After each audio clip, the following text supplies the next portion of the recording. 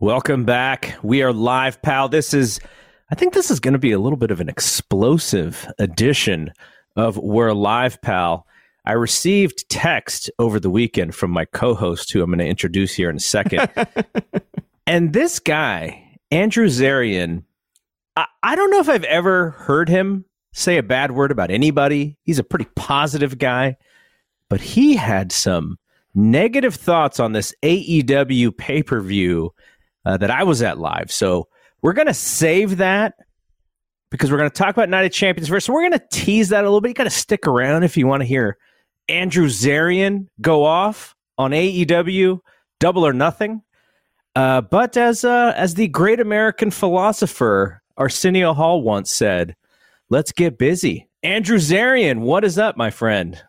The what, man? You know, I was going to come on and say how much I love the show, but now I guess I can't.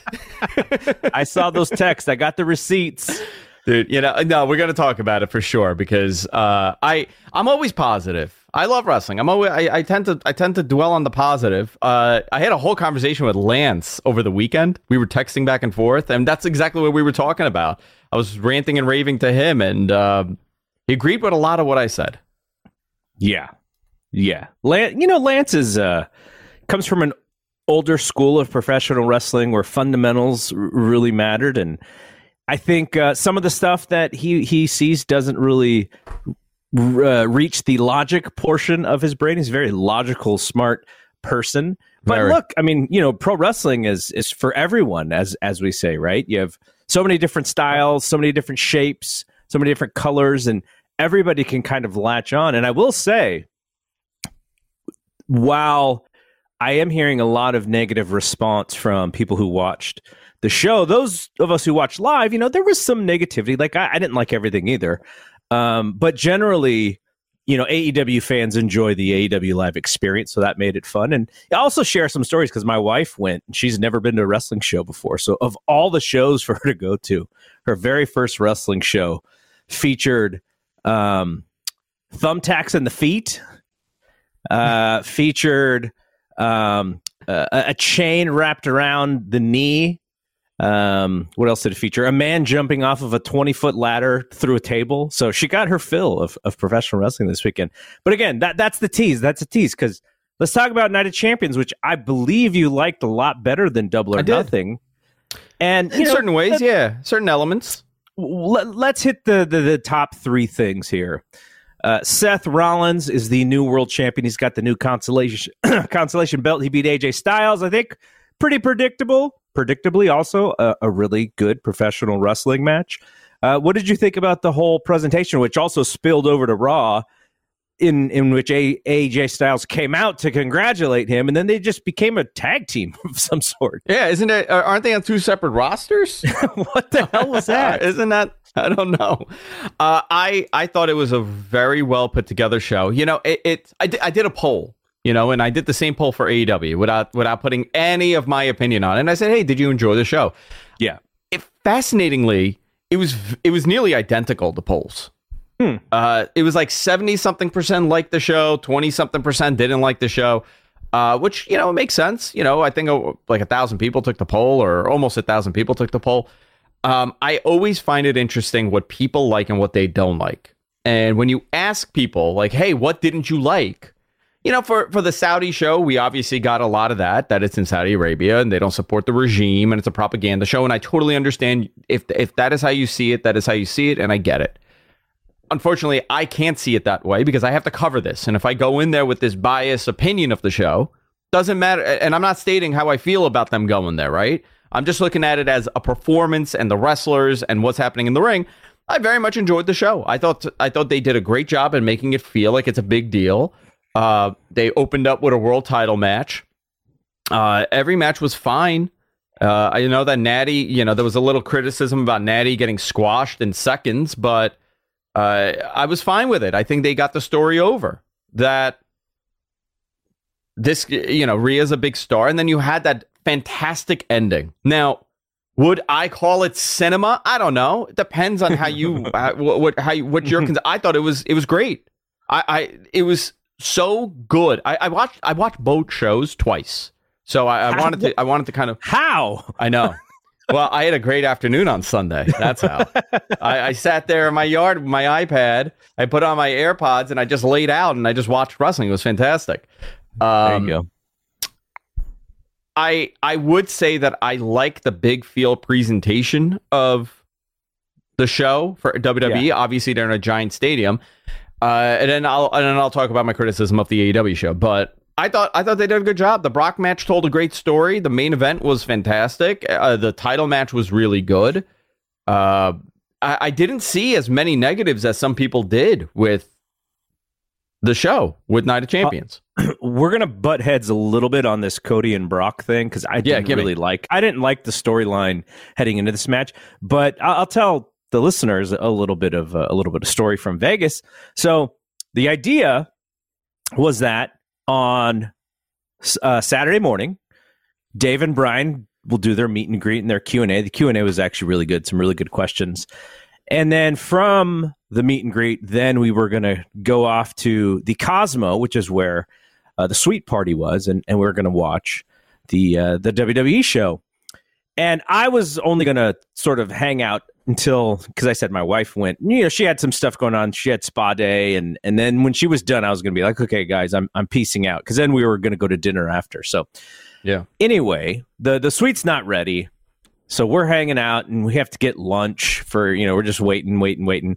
And I could just see Dave just chomping at the bit. He's like, I really need to watch this show because, people are expecting his opinion on things immediately. And plus he's, we're doing stuff that weekend. He knows that his significant other was there. So they're going to have to get dinner. And I could just see him going man, I hope this room is ready soon because, there's 3.5 hours ahead of me. And then I got to record with Brian and then we got to go to dinner. He's just counting out his day.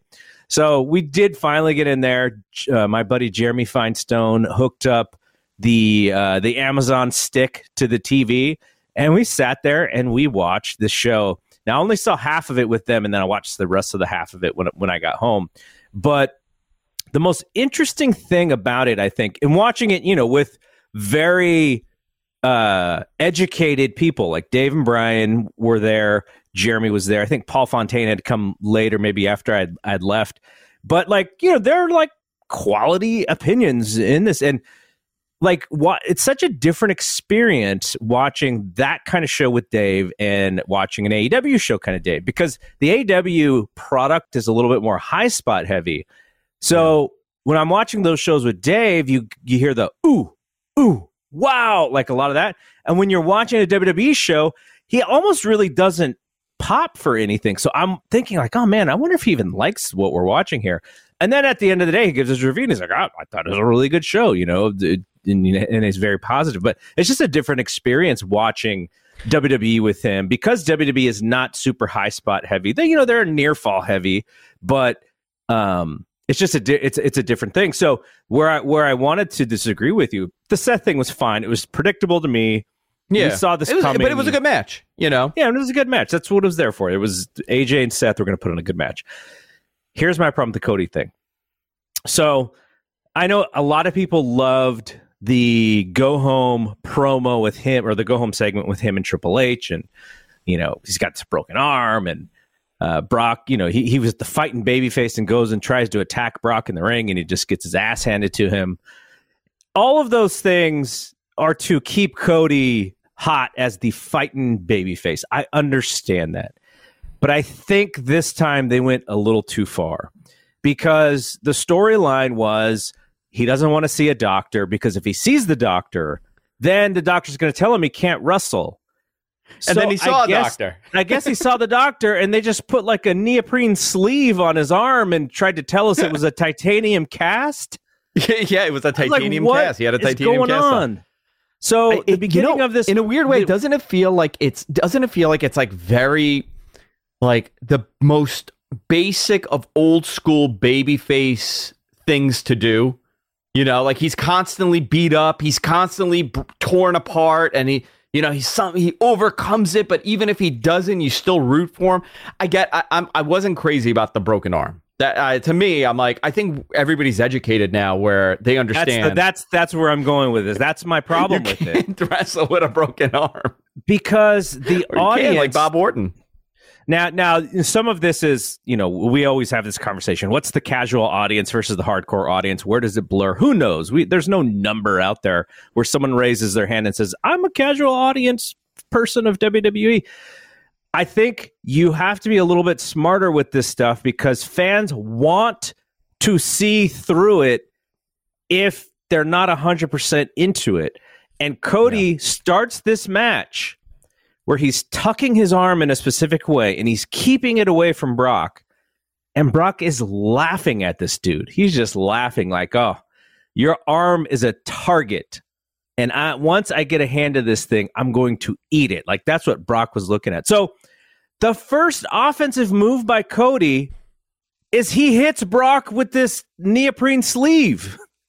Like, that's the first move that he does. And I'm just like, aren't we trying to protect this arm so that it doesn't get hurt? Is he playing possum? Because if he was, and the arm's not hurt as much as we thought it was, that's not what the announcers were saying.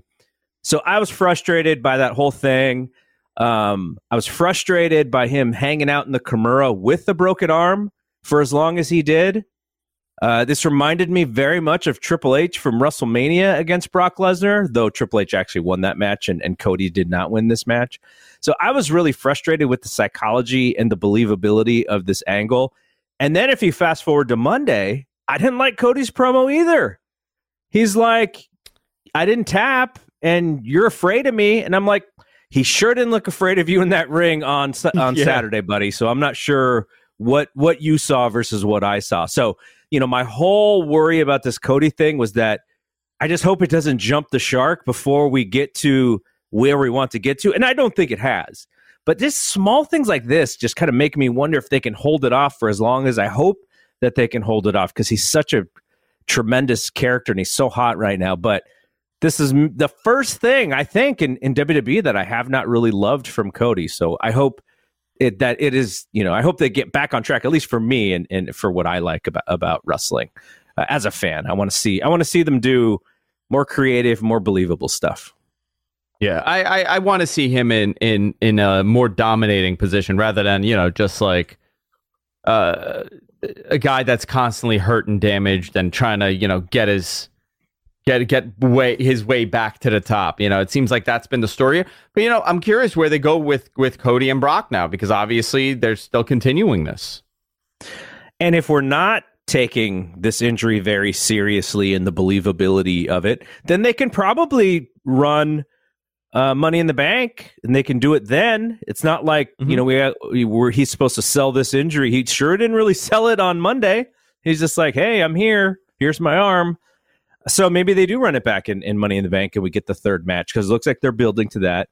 If they push it off until SummerSlam, then that means the Cody and Roman thing is going to be pushed off for quite a while. And maybe that's a good thing.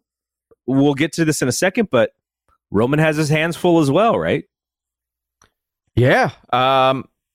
It's who's the challenger for Roman? Whatever Roman's title is at this point. I say this every week. I don't understand why he has two titles. He's a Universal Champion, right? That's what he is.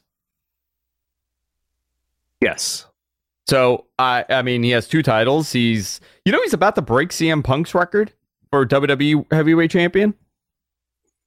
I saw, I thought I saw a poster or a graphic of his 1,000 days and where it was in comparison to everybody else. I thought only Hogan was ahead of him left. No. Remember, the WWE, he has not held the WWE title for 1,000 days. Oh, okay. He's held the Universal and the WWE together. Right. Together, I think it's like 400 something days he's had the WWE title, which is over a year. But are they going to make that into a presentation? I guess not, right? Why are you going to talk about that? He's already hit 1,000. It's all I find that confusing when you put those belts together, I think. Yeah. I think it's and guess what? The new title is not part of the WWE World title lineage. It is its own thing. You know what I would have popped at? So you saw the graphic of Roman with the paper sign that said 1,000 on it on his Twitter. So obviously that originally it's the Wilt Chamberlain. He scored 100 points. He held the 100 on the paper, and everyone has done their version of that. I wanted Seth on Sunday to take a picture of himself with one. That's what I wanted to see that, but he didn't do that. Hysterical. Hysterical. So, okay, let's get to the main event now.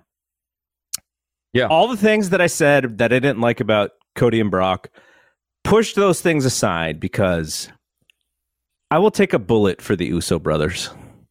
That's so how good, into these dudes that I am. So good. I am so much a fan of these guys.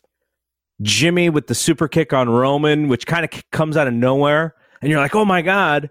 And then he just does it again just to show everyone like, we're done. This is, or I'm done. And then him having to sell his brother on the idea that this is for the betterment. Like, I'm doing this for you. And Jay is like, we're better than this. We can't do the infighting thing. Like, that's not how we handle business. And then Roman's out of the ring and he's screaming for Roman and he calls him by his government name, calls him Joe. I thought that was just tremendous. And they walk out and KO and Sammy, it took, I was really worried because I actually heard the result about the match before I saw it. And I was like, oh no, Solo's going to eat the pin. And I watched it and I was like, okay, they hit this dude with everything. So I guess it's okay for him to plus he ate the double super kick from the twins as well, or from the Jimmy as well, which was accidental. And so, but yeah, oh man, I loved everything about it. I'm like so into the Usos right now, and this is just fascinating. Another little piece to this storyline. Well, the best, to me, the really good piece of business that they did was, the Usos come in from the crowd, they take out Kevin Owens, they're helping, Roman is confused, and he's like, he got his butt kicked, so he's on the floor. And the only thing Roman saw was the double super kick on Solo.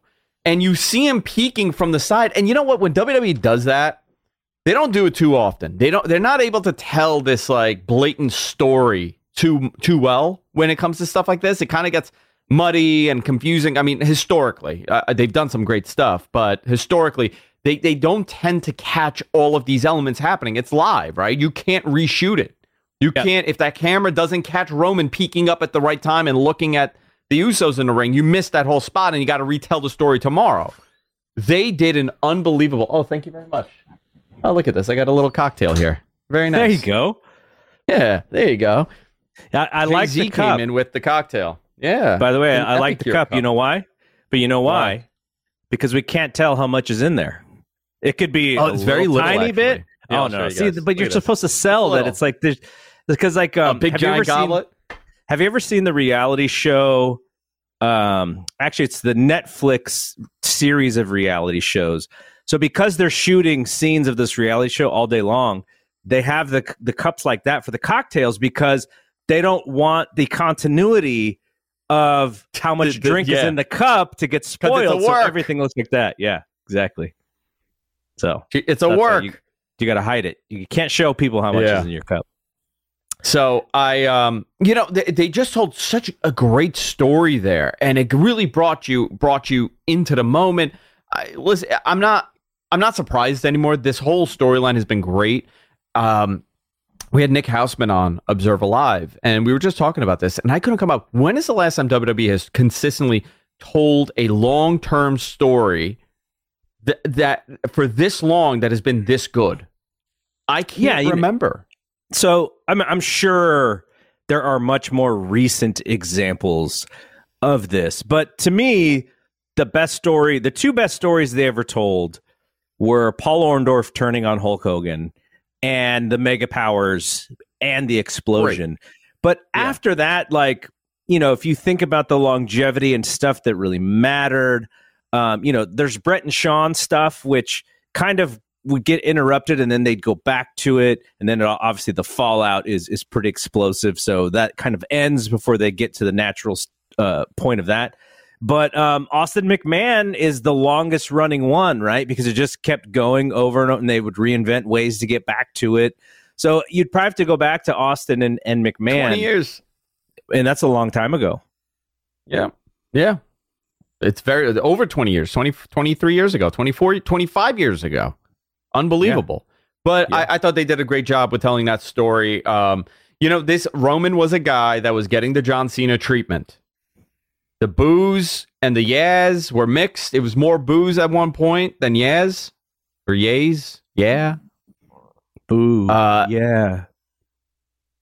They've rehabbed him. I mean, tremendously. And this guy now became one of the, there are moments that you think, you're like, why is Vince shoving this guy down our throats? Right? This is why. If all those people that said they're sick of Roman Reigns, they're sick of him, they don't want him on TV anymore, they're tired of seeing him, the dude is a blockbuster. He's really the reason for the boom period for WWE. There's no other. I mean, that is the sole reason. I pick my kid up from school every Tuesday because I'm home. Every one of those kids leaving school, they're talking about wrestling now. This was not a thing. This was not a thing a year ago. It was not happening. And yes, a year ago, things were heating up. We are at whatever this is we're at the peak right now for as far as, growth has been. Could it get bigger? Absolutely. Could it decline tomorrow? Sure.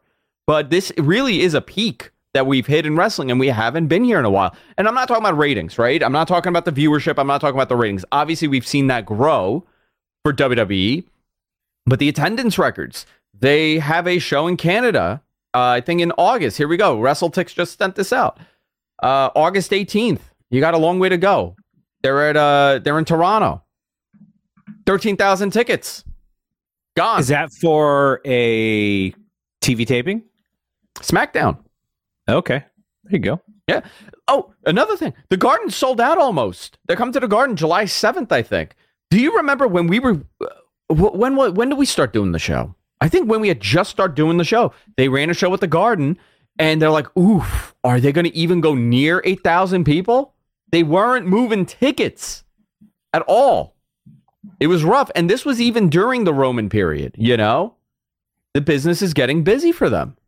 And watching this weekend, I will say, if there was ever a great example, and I want to know how you feel, because you watched the show, right? And then you went to AEW. Mm-hmm. These two products are so opposite of each other, where I don't even view them in the same space anymore. And I'm not talking about, one is so much bigger than the other one. It has become a very different presentation what WWE's doing. Mm-hmm. And what AEW is doing, which I like a little bit better than a big field WWE presentation, right? I like what AEW does. I'm not knocking them, but they're totally different products. There's no comparison anymore. And they kind of have to be, right? Very differently too. In order for AEW to separate themselves, they have to be. They have to. I be hope different. they continue separating themselves because that's the trap. Yeah, that's the trap that you fall into. You see the success of WWE. Look what happened to TNA, right? I mean, TNA was doomed from the beginning. It was never going to work. It was never, ever, ever going to work because they didn't have, the money. They didn't have the network clearance. They had the talent, but it was just it wouldn't have worked. Different time, different era. But the separation is a positive. But WWE is not. I don't view it as my wrestling that I grew up on. At all. So I'm able to separate the two. I thought they did a fantastic job. Big feel. Raw last night was okay. It was a fine Raw. It's not my favorite show to watch. I didn't understand the reason for the AJ thing and the Seth thing. It just out of nowhere. It was almost like, something we had that we were going to do didn't happen, so now we're just going to throw this together. Like, it didn't make any sense whatsoever. Yeah, there were no there were no stips in that match either, so I don't know why I was supposed to care.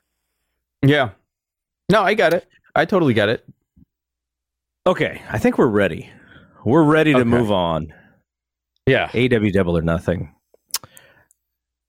I will say I've been to, if I can sort of think about this. So you and I have been to All Out together. Yes. I've been to two All Outs. This was my second it was my third Double or Nothing because I went to the original one in 2019, and then I went to the San Francisco show. So what is that, like five or six live pay-per-views? This was the worst one as far as the live show that I've been to, but that doesn't mean that it was bad. I would say the two, I'm trying to think of which I liked least best between last year's All In and last year's Double or Nothing. But this is, this is a little bit maybe not as dynamic as some of their shows have been. And you and I have said, my favorite all time live event is All In 21 or All Out 21. All In 21, yeah, the best. That was the best live. I would say for me, and I've been to a lot of great pay-per-views. There's a couple reasons why I'm saying this. Okay, that is the best show that I've ever been to. It was the most fun I've had. My wife came, which she's only gone to Evolve before this. Okay, that was her first real big time wrestling show. We never went to wrestling. We went to a bunch of Evolves that we would get loaded at the bar, and just with like a bunch of Modelo's just sitting at the bar at La Boom, this Latin nightclub on Northern Boulevard here in Queens. Totally different experience, right? It's a very different experience. She loved it, and she's like, "Oh, I get it now. I get why you like this." And I was like, "There you go." So for me, that is the best show. That's a great show for her to go to, though. By the way, she shouldn't go to another wrestling someone that's show lived with again. Wrestling. Well, she should just be like, "That's it. Never need to go ever again." Well, we went to that Garden House show, and it was fun. And she's like, "Oh yeah, that show was a lot better." I'm like, "Well, because it's a pay-per-view and it was AEW, it's a little different. It's not a house show." But she was like kind of jaded. She's like, "Is this what wrestling's really like?" Yeah. So you being in that building, you felt even. Did you watch it when you got back? No, I've not repurchased it on. I'd love to get your opinion on it. This is why if we could get this stuff on Max or something, then I could have gone back and rewatched it. But I'm not going to spend another $50 to watch it after all the money we spent on tickets for this show. Yeah. So I will say that there was I was seeing some negativity about the Vegas crowd, and I think that's just an excuse because Vegas is a heavy fly-in audience, right? So this is not Chicago where they may cheer everything because they're just that loyal fan base that loves AEW. This is going to be a little bit of a harder. Vegas is harder. Vegas is not about, non-elite events. Like there's a lot of stuff to do in Vegas, a lot of stuff going on every night, especially on that evening. And so you really do have to put something out there that the fans are going to embrace and want. They want to cheer, but it's going to be a little bit of a harder audience to please. And so I would say the beginning of the show with that Battle Royal, they were on fire for that match. Then I think what kind of brought the crowd down was Jericho and Adam Cole. And some will say, they had to follow that hot Battle Royal. But to me, I'm like, the hot Battle Royal with all the not stars, like you had Orange Cassidy and you had Swerve at the end and Big Bill was over. But it's not like, it's not like you had these giant stars in that Battle Royal. So Jericho and Cole following, was going to be hard. They just had a bad match. Now, let me ask you, the crowd in the building, right? Was it hot in the building?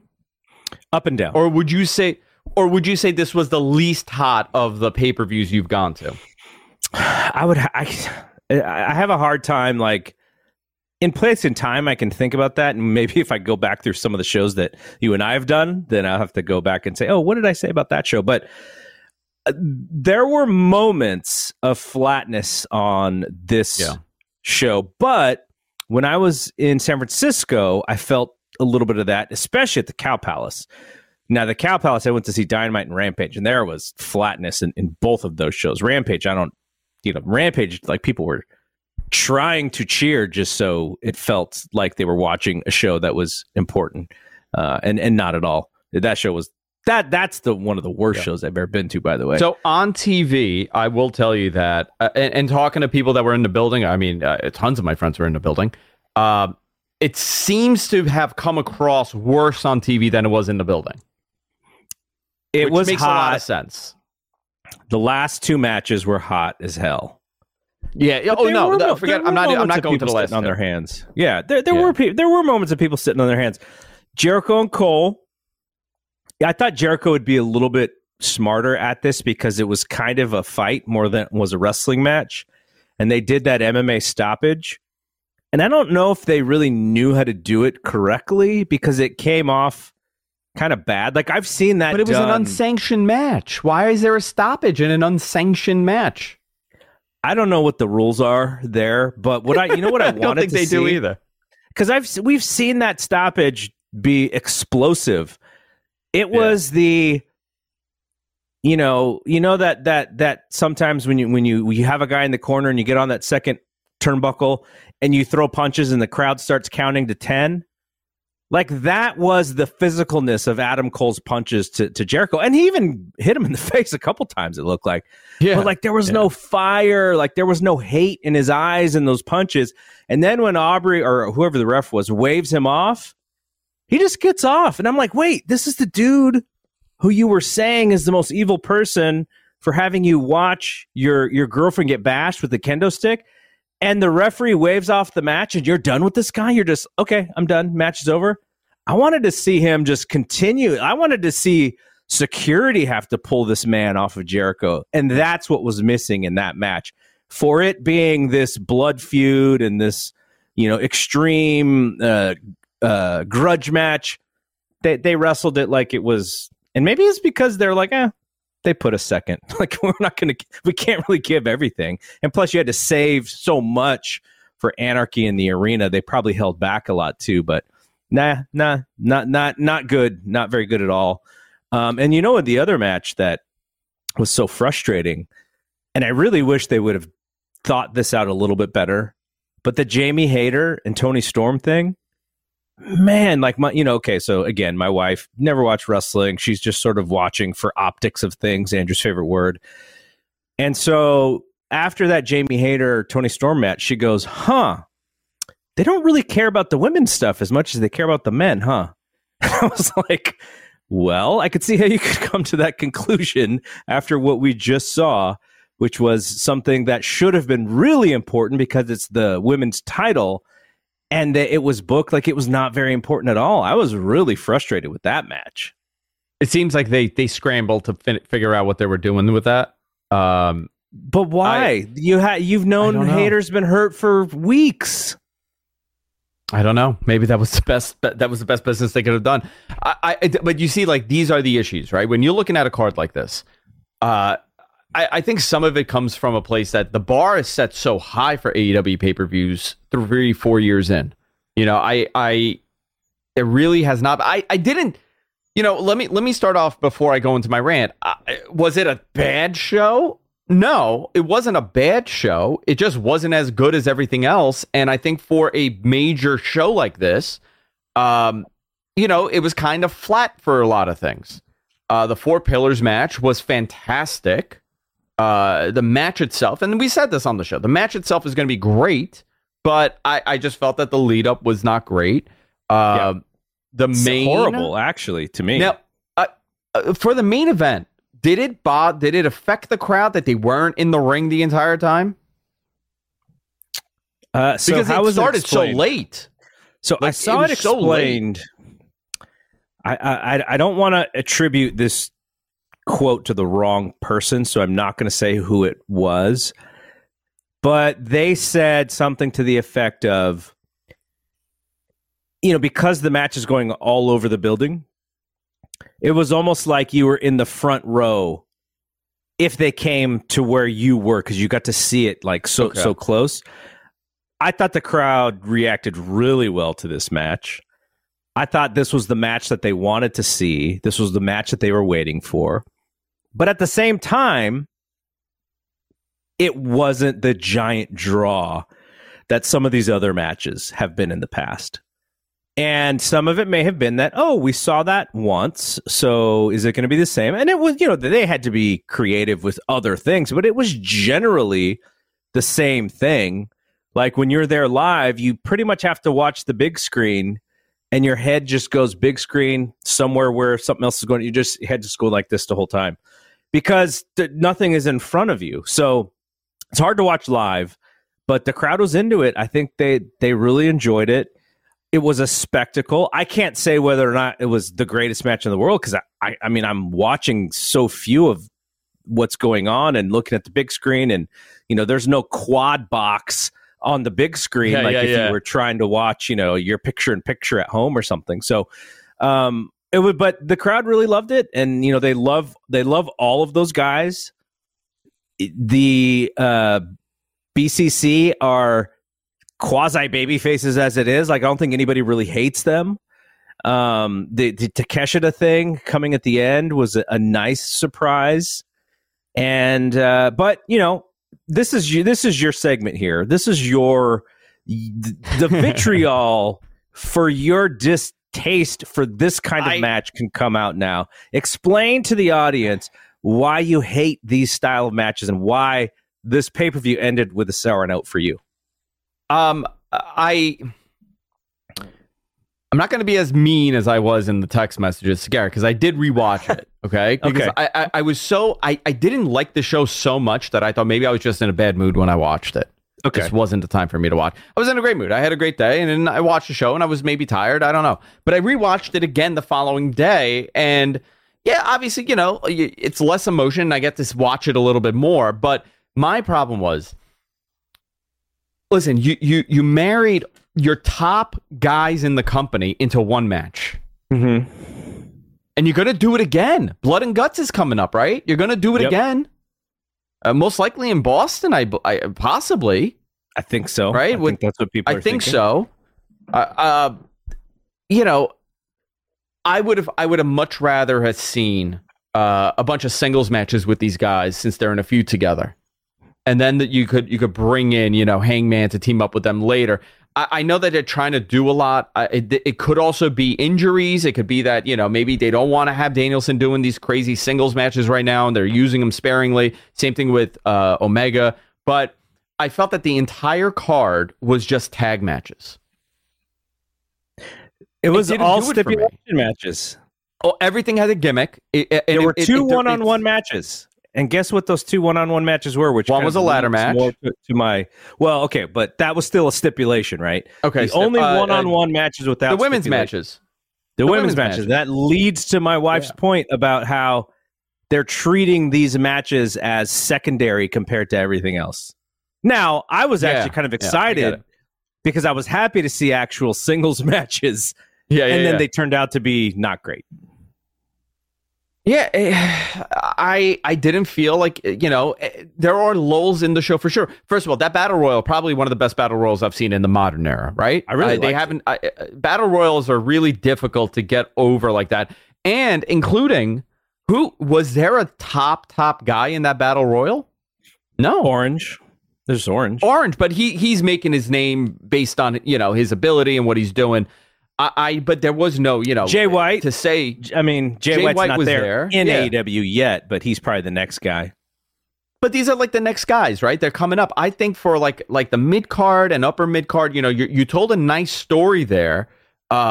Big Bill stood out for me, and I keep looking at this guy, and I'm like, listen, I know that there's bias against him, right? He's a WWE guy. He's a big jacked up dude.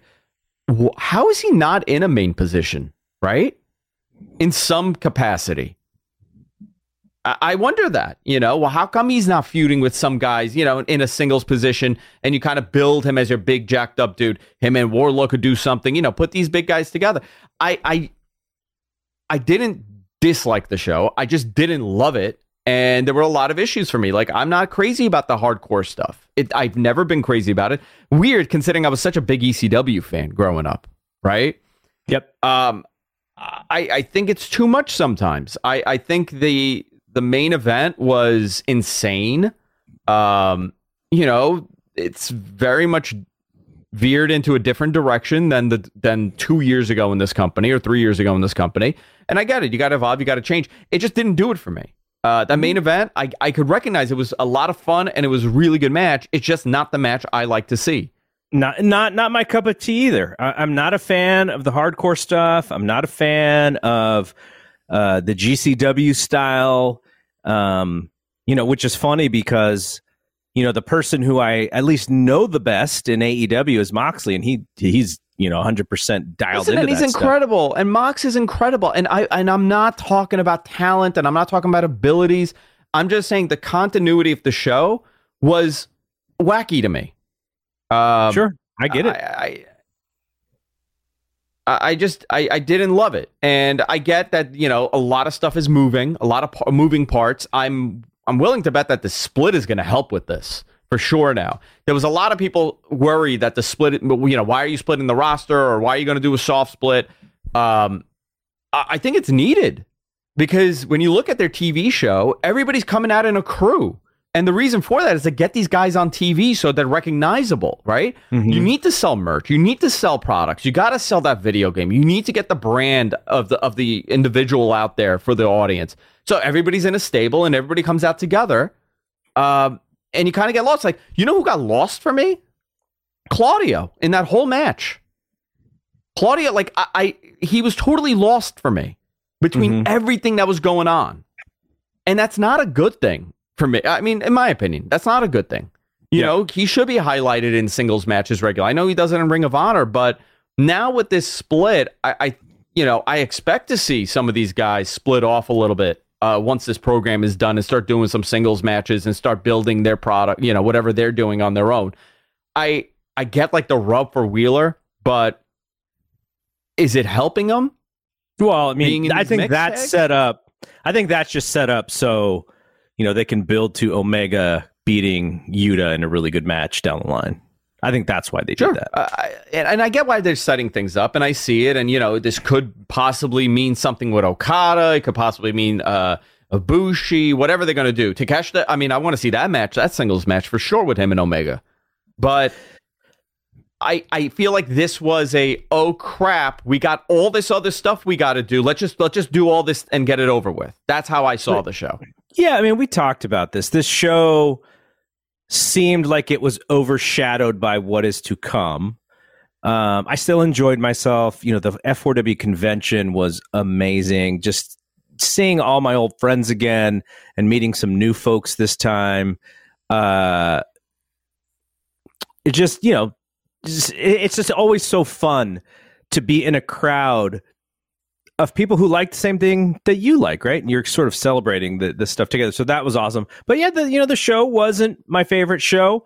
Even, I know a lot of people like the four-way. I thought it was from a move standpoint, from an athleticism standpoint, from a timing standpoint, it was awesome. But it still felt to me like there was one rock star in that match and three guys who were a step or two underneath him. So they did that, they tried, but I don't think it worked very well. Last thing, two more quick things, and we'll talk about Punk before we get out of here. Yeah. One of my favorite matches, and I say that loosely because it was more just I enjoyed what they did psychologically, was the Jeff Jarrett and Jay Lethal match against FTR. And that was the shortcuttiest of shortcut matches you can ever see, with the cheap heat that they were able to get. But, and I'm not even being dismissive of it, I liked it because it was so different from everything else in that it was booked old school. FTR, we knew FTR was going to win, but you had to give us this small shadow of a doubt that they could possibly get screwed in only the way that Jeff Jarrett will screw people, right, with the guitar. And so there's this buildup, and you're like, this Jeff Jarrett better not do this again. We don't want TNA all over again. And then they lose. I like that because it just stood out as a little, we talk about this. AEW is like a cornucopia of professional wrestling. That was for me a little bit, right? That match the Land of Misfits was for me. And so I liked it because it was just so different. The booking was different, and the influence was different. And that's really Tony's, one of Tony's main jobs is you have, Mox wants his stuff, and the Young Bucks like this stuff, and you got the Lucha Bros and all the luchadors, and then you have like Sammy and Darby and Jack, and they're over here. And so you got this giant stew, and Tony's got to make sure he adds the right spices to make sure, you mentioned, the continuity exists. And that is a hard job. And I explained it to my wife because we were talking, I was basically explaining to her a lot of the things that were happening so that she could follow. And I said, Tony Khan has a really hard job because Vince McMahon for years and years and years educated the fan base on a specific type of wrestling. This is what we're going to do, and the fans are going to love it. We're going to educate them to love what we do, and thus we become the the Xerox of professional wrestling. And so for Tony, in order for him to be different, he has to be so much different from WWE. And so one of the ways, and I think this is probably the best way, is you grab all of these non-WWE styles of wrestling and you put them together on your one show. And like I said, you got the luchadors, you got the strong style, you got the hardcore. When Bryan Danielson wrestles Zack Sabre Jr., you're going to have that technical grappling. And you're going to have this gumbo, and it's Tony's job to really, with the continuity, put them in the right spots and make sure that, everything sort of fits into one brand. And that's a harder job than what WWE's job is right now, which is we're going to put our best foot forward with a style of product that we know our fans embrace. And we just have to make sure that the storylines are good, the wrestling is good, and we're solid. AEW's job is much harder. So I commend Tony for it, though, because you have to be different and you have to find people who are turned off from WWE and bring them in and say, hey, this is for you. Give us a shot. And so I like that aspect of it. I like, starter companies and stuff and kind of creating your own thing. So I commend it for it, but it's hard. And this pay-per-view wasn't their best effort in my opinion. You're going to have, it's going to happen, right? It's going to happen. It's impossible to put on, a home run every single show. Yeah. It's going to be difficult. So, and for a bad show, if we're going to say this is bad, it was pretty freaking good for a bad show. It's just, I want them to get past Double or Nothing. And I kind of felt that last year, too, that we needed to get past Double or Nothing for everything else to happen. No, it was Forbidden Door. We had to get past Forbidden Door for everything to happen. Forbidden Door's coming up. I'm looking forward to those matches. That's going to be a dream match opportunity. And then we have the Stadium Show, which is, they have a chance here to do something unbelievable. Whether or not it gets pulled off the way that they want to, we'll find that out. But, 65,000... to England? No, I'm not. Yep. Unfortunately, okay. I'm not. Okay, we have to set our schedules up a little better next year because we're gonna. Okay. I don't care what show it is. We're talking 2023. It could be a WWE show. It could be an AEW show. It could be an independent show. But you and I, we have to make a pact on air right now. Yes.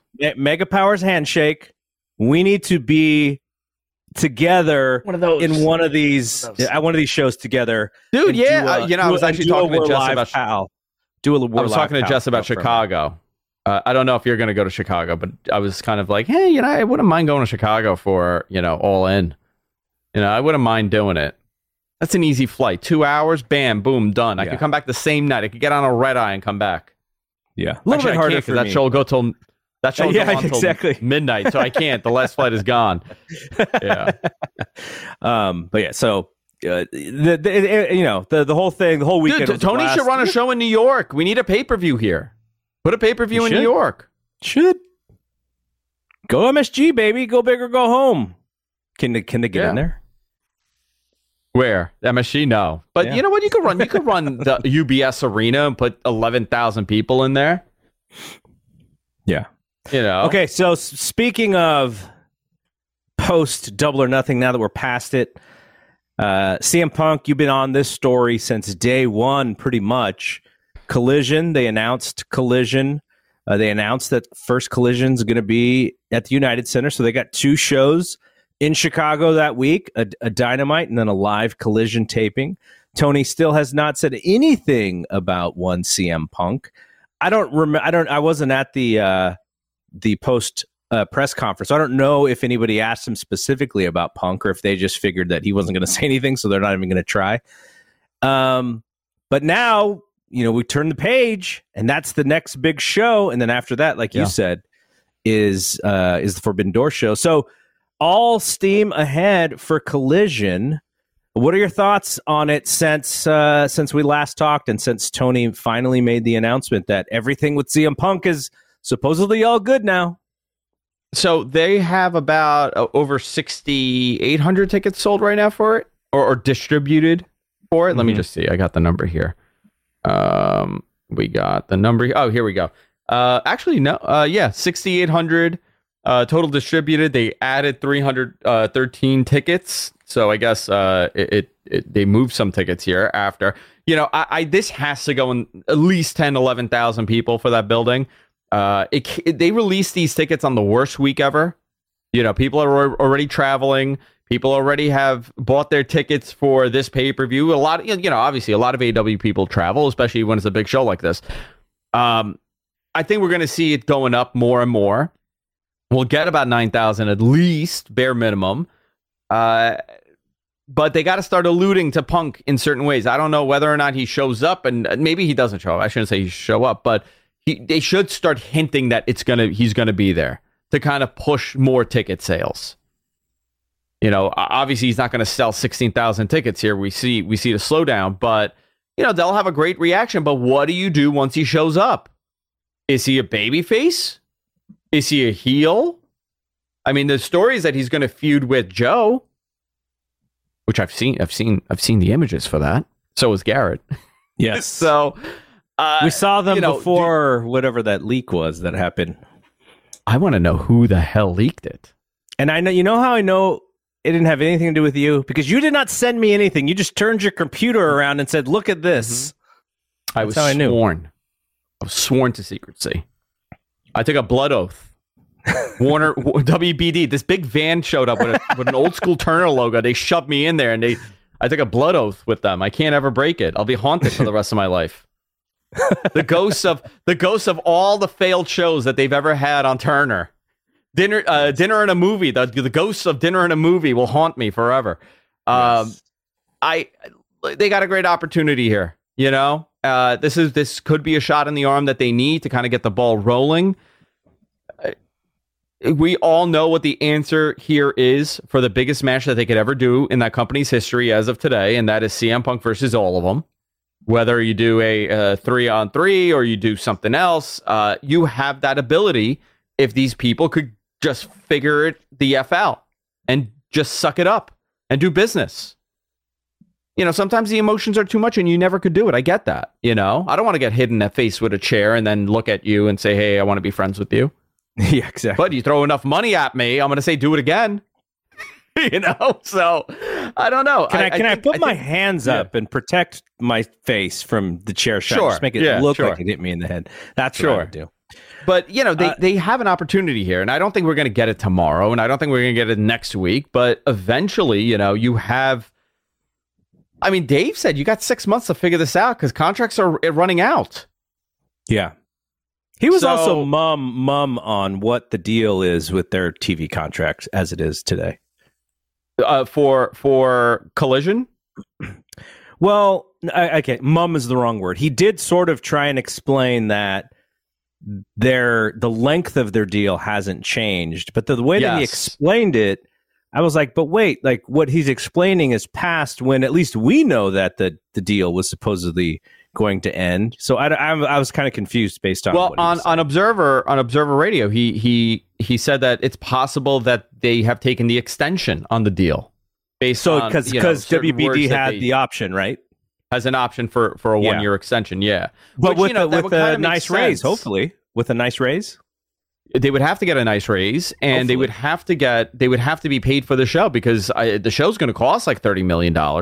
Yeah, so hopefully double that at least. So maybe double that. Yeah. Did you see WWE use the rumor story? They're trying to put the fake on the judge there. Yeah, they're trying to work the judge into that's. Listen, I was like, thank God it's not me saying that deal is done.